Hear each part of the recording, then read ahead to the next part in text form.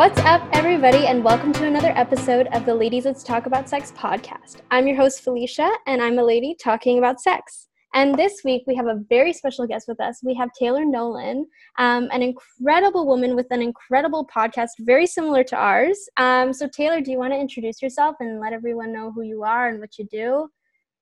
Yeah, thanks so much for having me. My name's Taylor Nolan, and most people recognize me or have followed me from being on The Bachelor and then on Bachelor in Paradise. I work as a mental health counselor, as a therapist in Seattle, Washington, and have a podcast called Talk About It, where I talk about mental and sexual health, taboo topics, social justice. I've been doing that since 2017, and yeah, I think that's it. I'm like going through all the list of things in my head. But I host a podcast.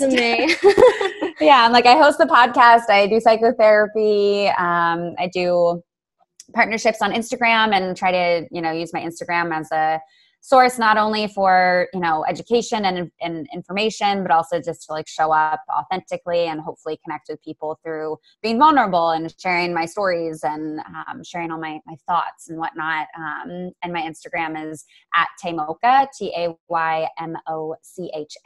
So that's the best place to find me. No, I love that. And one of my favorite parts about your Instagram is just how multifaceted it is. You can kind of go there and you can hear about you talk about dating and sex, but then, there's so many educational tools and resources and even just things that I've used to essentially like enlighten me with things that I don't really necessarily know too much about. And it's just so multidimensional, which I think is so incredible and something that a lot of women have not necessarily trouble doing, but we're not typically conditioned to be that dimensional and have that much substance to us. And, we're kind of told growing up, you have to be a nice girl and you have to do this and follow this norm and that norm. And one of the things that I think you do so well, and which is why I kind of wanted to talk to you about,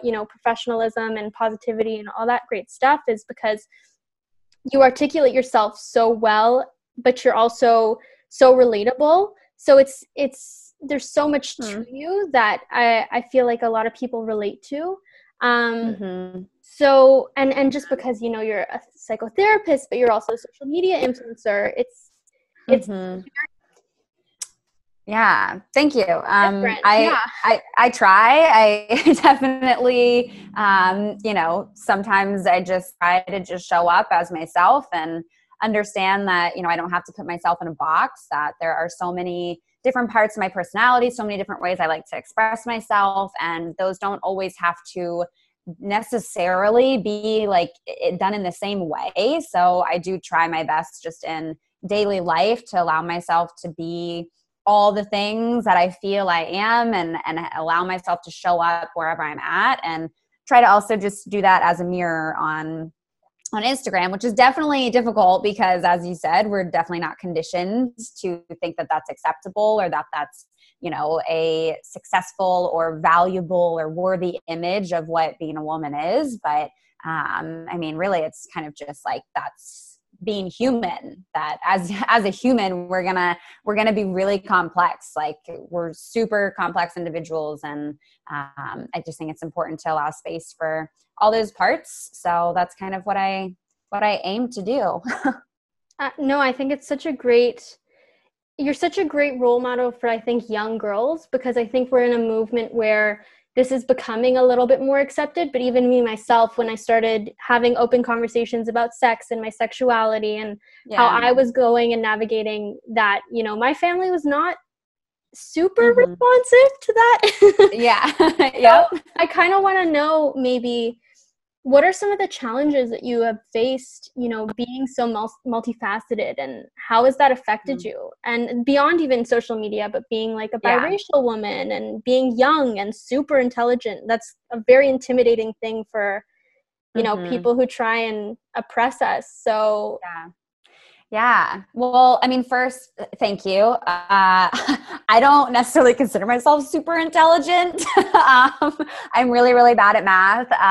Like I always say, I'm like, there's some things I like when I know something, I really know it. And there's a lot of things I really don't know. But thank you. That's very nice of you. And yeah, you know, when it comes to like family, even how you just kind of shared that like family is not super receptive to that. Like, I think it's important to understand that like we also have boundaries around our openness, right? And boundaries doesn't necessarily mean filtering ourselves, but how we're going to honor ourselves. So like a family member might disagree with something that you've done, right? And that might feel like, oh, okay, then now maybe I shouldn't talk about this. But it really might just be that boundary of honoring yourself and saying, you can disagree with me and you cannot, you know, like this part of me, but this is still me, and I'm going to honor and respect myself in showing up in this way. You know, for me personally, like my family, I've always kind of been open about this stuff. Like publicly, it's been more in the last year, but you know, privately in my day-to-day life, I've always wanted to talk about sex. I've always been that person that like growing up would tell my mom too many details and she'd be like, Taylor, come on. And I'd be like, well, mom, like, who else am I supposed to learn these things from? How, like, who else am I supposed to talk to about these things? And, you know, we have a history in our family of teen pregnancy and just having, you know, unplanned pregnancies early in life. And I've been the first person to kind of break that cycle. And a large part of that is because we have these conversations. And granted, a lot of it wasn't necessarily my mom providing me with a lot of education, but that it was just, I could talk about it. And that was really important. And part of that really was just me being a big talker and being like, I don't give a fuck if everyone else feels uncomfortable. Like, I want to know, like, what do you do after you have anal sex? Like, how am I supposed to like take care of myself? And talking with my grandma about this stuff as well. But yeah, I definitely have recognized throughout my life where being a young person, being a young woman who's biracial, being a young woman who's biracial with an education, that it can be intimidating for some people, and not just in the dating realm, but just in general, that, you know, having a strong personality, being unapologetically yourself definitely intimidates people. And again, to the boundary thing of respecting and honoring yourself, I really try to remember, like, just because this person's uncomfortable doesn't mean I need to shrink down. Like, I can still show up and be full and be whole, and that person be uncomfortable. And that's for them to sit with. That's for them to process and reflect on, not that I'm doing anything wrong by showing up myself. Granted, if I'm like causing harm, you know, that's a different story here, but typically that's not the case. No, 100%. And I think that that's a wonderful thing that we have to start teaching, you know, young individuals who are outspoken and who may have different, you know, political views or understandings of the world than, you know, maybe the older generations and their families do. Because I think that you put yourself in a little bit more harm when you're just arguing with a brick wall. Yes. And I've definitely done that a few times in my life. I have some stubborn family members, but I think that that's also important because, you know, even now with as we're you know, moving through the Black Lives Matter movement and even the Trans Lives Matter movement and Pride and everything that's kind of going on in the world, I think that important conversations need to be had, but our voices also need to be used in a productive manner and not just like I'm yelling at my, you know, stubborn uncle. That's yes, no, totally. And I mean, this is a conversation I've had with clients, with friends, even my own family, where like I've been in this position so many times where, you know, someone kind of asks for help, but you can tell like they don't really actually want the help, that it's asked in a combative way or their defenses are already up. And where then I try to go in and I'm like, okay, yeah, no, I will tell you. And really that person was never open to hearing it in the first place. So again, to respect your own emotional energy, sometimes it's really powerful to just say to whoever it is that has this opposing view of, are you open to hearing my perspective? And if you can tell that they're not, then sometimes it can be a form of resistance to say, well, I'm not feeling safe enter conversation. I'm not feeling like we'll be productive, or that that you'll be able to really hear me on this. And I want to be able to hear you as well. So, I think we should maybe save this conversation for another time, or, I'd love to provide some resources for you. And maybe after you check those out, then we could have a discussion about it. But for me, going into those conversations with people who clearly are already combative or are asking defensive questions, I'm like, are you ready to have a conversation? Because if you really want to, then absolutely, I will put in that emotional energy to have that. But if this is like some kind of game and just trying to prove a point, then that's not where I'm putting my energy. No, 100%. And I think that this is something that probably trickles into your dating life. I know it's definitely trickled into mine. I was at a party a couple nights ago with a couple people that I didn't really know, and I was just chatting about sex and orgasms, and this guy was like, okay, I can't be here. And I was like, you know what, pal, go hit the road. Like, it's not, you're definitely not it for me. But how has that affected, your dating life, and maybe a positive way, or it could be negative? Yeah. So it's definitely, you can roll right off the bat if going to be my vibe or not, based on how they react to me saying that I'm in training to be a sex therapist, which is now actually changing. I was in training to be certified, but now I'm actually canceling the training. And instead, in September, I'm going to be starting my PhD in clinical sexology. So instead, congratulations. Oh my God. That's so exciting. Yeah, I'm very, very excited about it. But yeah, it's interesting because just even when I say that that's my background, right, there's some kind of reaction. I can typically tell from that point, like if now I'm a sense of novelty to them, if now I'm a resource to them, or if it's like they've been down a similar, self-sexual exploration path to where we can communicate and kind of speak the same language. Even in terms of like when they look at my Instagram and see vibrators on there, right? It's like, okay, am I now being hypersexualized because they're like, oh yeah, like you want to, like, can I see your vibrators? And it's like, I literally haven't met you yet, so no.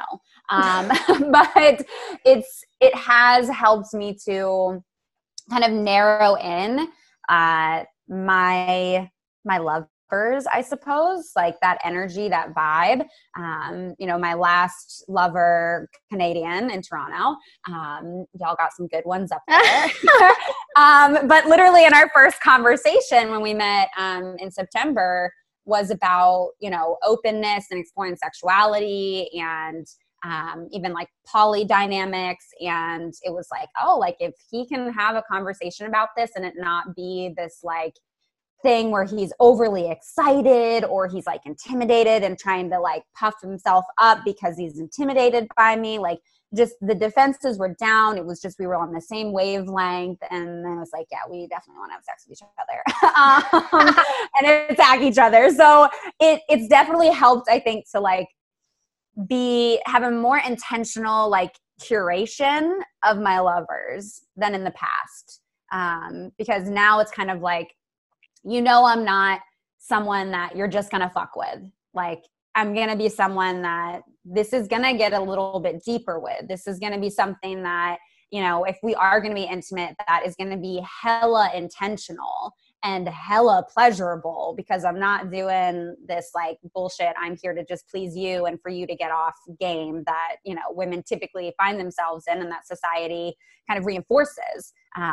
So it in some ways is difficult, but in other ways, like it has been a huge benefit to my dating life, because even in networking of other people who discuss these topics as well, it's led me to just have a really, really great network and source of social support in this field. No, 100%. And honestly, like I just started my nonprofit last year, and you were honestly one of my first resources within the community. So it was really nice to just have someone who was doing the same thing as I was. And I'm 20, so I started when I was 19, and it was definitely something that was not the coolest thing, I would say. Yeah. I mean, obviously, like now my friends are super supportive, and they are more interested than I am, because they're just like, oh, I need to ask her about this or that or whatever. But yeah, I think that it's honestly helped me weed out so many douchebags. Just because it's the exact thing. You bring it up in the first conversation, and even if it's just something super minor, their reaction is so telling of their character. Super. And so it's so nice when, you know, I've definitely had the plethora of just like stupid reactions, but then when you get a responsive reaction, and it's engaging and encouraging, and they're also well educated in themselves too, it's like, whoa, that's really hot. Like, yep, exactly. But because on top of, you know, your career in sexual health, you're also a psychotherapist, and that also comes in with its own, you know, I don't want to say taboos, but no, you're totally right. It comes with its own taboo, its own stigma, and a lot of how I think I get perceived in dating and in social dynamics is as this threat. You know, at social gatherings when it's like, oh, what do you do? And it's like, oh, I'm a therapist. Or like, oh, like massage therapist, I'm like psychotherapist. It immediately is like, oh, like, are you going to psychoanalyze us? Or like, okay, so what are you going to diagnose me with? Or like, oh yeah, so I've been looking for one. And I've definitely had people like try to basically date me just to like help themselves. And I'm like, no, oh my God, not what this is. Like, you're going to have to pay me. Yeah. Unethical. But there definitely is its own kind of stigma attached to being a psychotherapist, and people, you know, kind of just assuming this this level of judgment, which is like not even what psychotherapists do. But it's definitely intimidating for people, especially when they haven't done their own work. It tends to like trigger people's insecurities, and that gets shown pretty quickly as well. Their reactions are pretty telling. But again, when someone's work, right, when someone has had the experience, when someone has educated themselves a bit, then it leads to some really great, deeper conversations. But certainly in dating, even within my family, you know, my responses during conflict sometimes are perceived as like, oh, are you trying to like, you know, therapize me? And I'm like, first of all, no, like, I'm literally just trying to like have a productive conversation, and I happen to be educated in how to do that. And like, don't be intimidated by me using my skills. If anything, see that as a gift, right? And see that as a positive, that we can kind of have this extra guidance through our conflict. But totally understandable where it makes people feel uncomfortable. It's, you know, it's a layer I've had to deal with for most of my life, even before being a therapist, because I was always so interested in psychology and in kind of these, you know, relationship dynamics. So it has just kind of always felt like a part of my life, even pre-therapist, that I was already kind of in the shoes of being a helper. I think it's so important what you noted about, you know, those who are insecure kind of pick at just the idea of like what a psychotherapist is, just because like me, myself, I've been to therapy for years, and like I love my therapist. Like I think she's so nice. She's like my friend.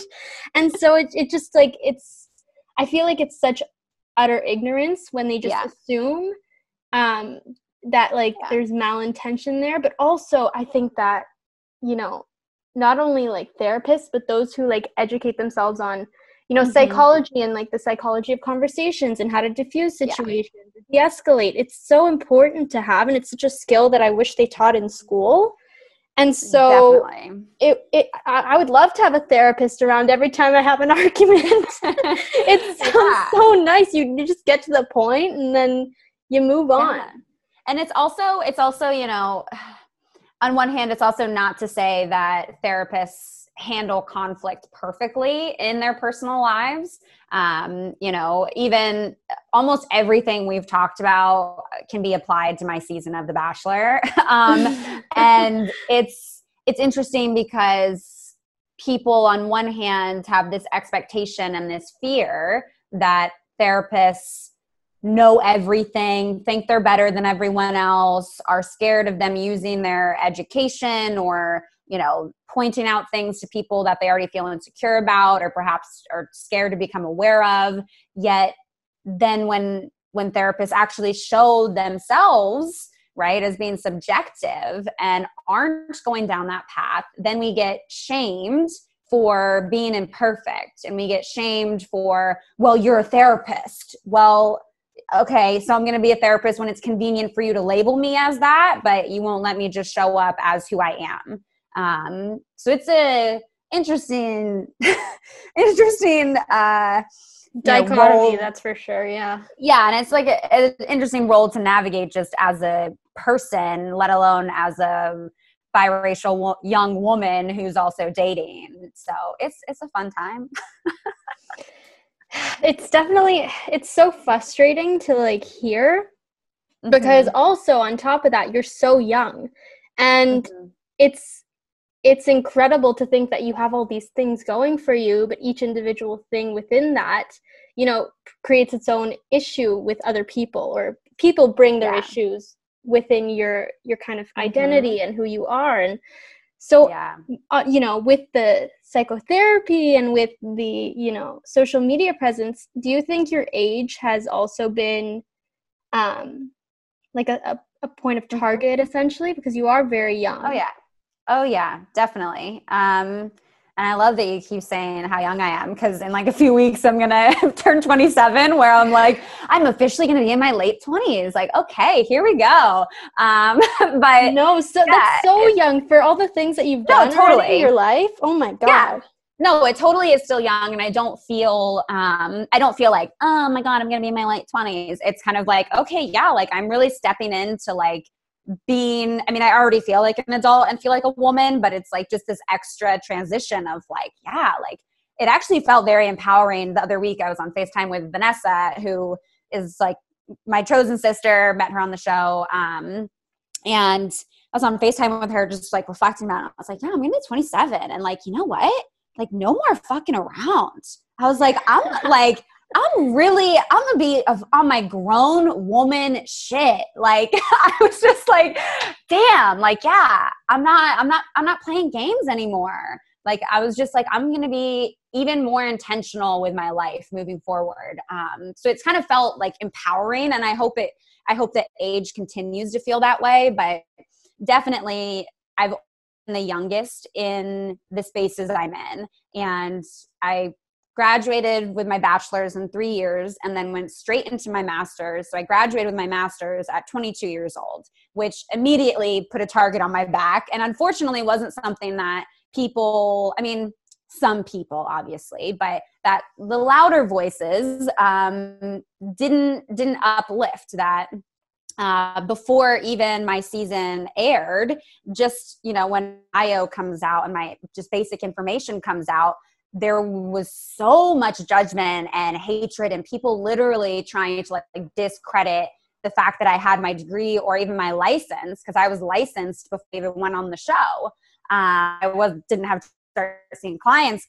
The show started, but you know, like people literally trying to disprove be 22 and a therapist, and that was, I mean, levels of painful, because you work really, really fucking hard for your education, and it's also very expensive. So yeah, that was like very frustrating. But yeah, it's like I had to constantly prove myself. And I mean, you know, if we see other people on the show and other people even just in life, you know, when we talk about like female empowerment, it's pretty whitewashed. You know, a white woman getting her degree, becoming a therapist at 22 years old from a prestigious university would be like, you go girl. Like people would be celebrating that shit. And for me, people are like, no, like there's no way. Like, we'll terrible therapist anyway because she's so young. So there are definitely like levels, right, of like racism, of colorism, of ageism, of sexism that like you kind of have to process. And for me, it's kind of always felt like, in a way, I'm fueled by my pettiness, where I'm like, like, okay, like I'm gonna show you. And yeah, I mean, now I graduated in 2016.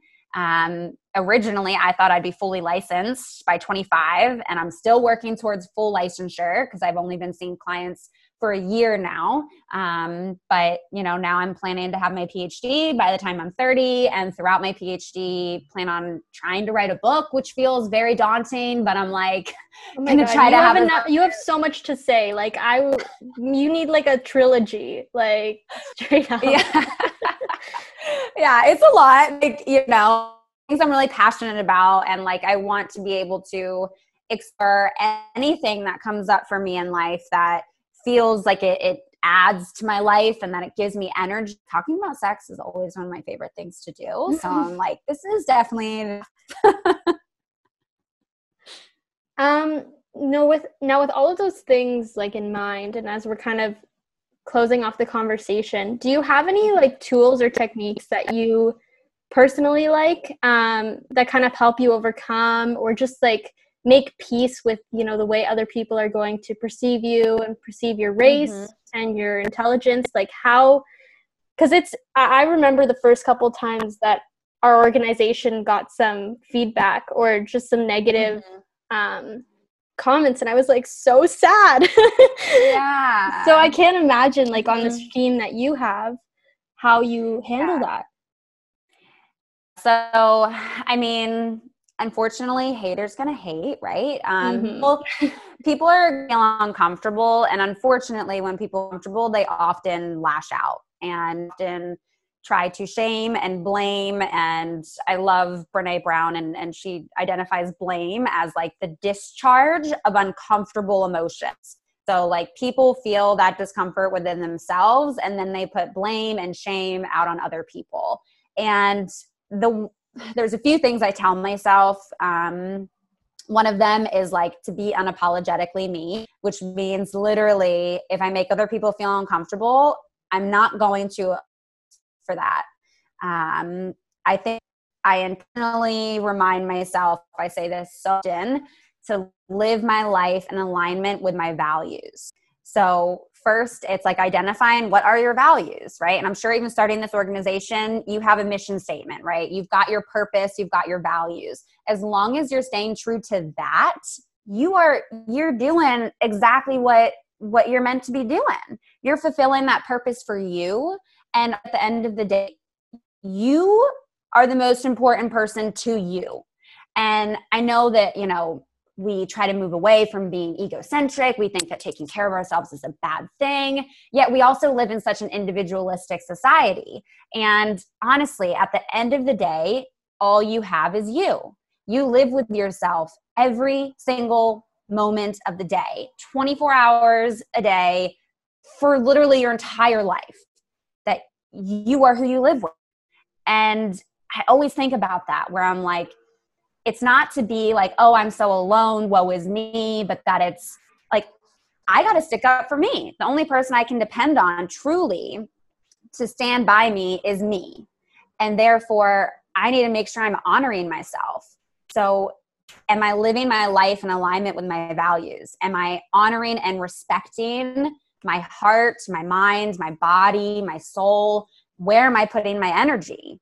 And people can come at you with all their discomfort, right? All their shit, all their insecurities to throw at you, and it's not yours to pick up.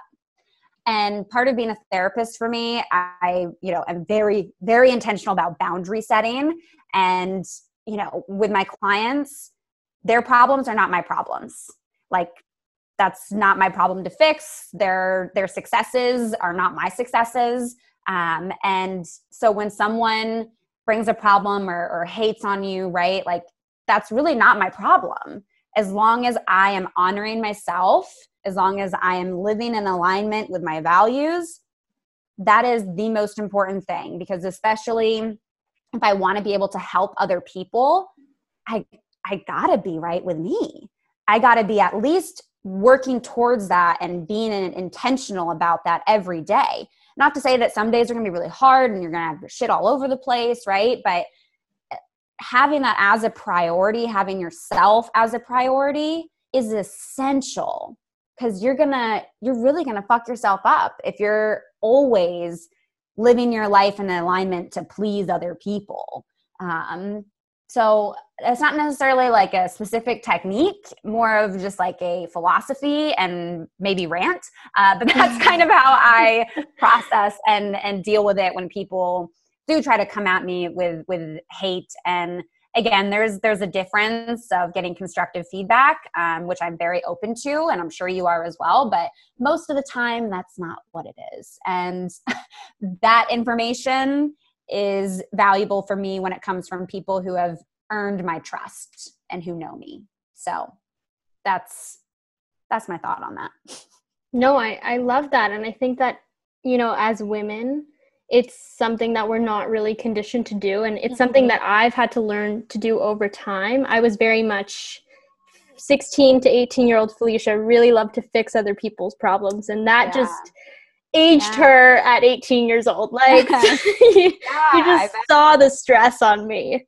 So I think that it's such a good way to just, set boundaries and remove yourself, and you can still support people, but you leave space for you to grow and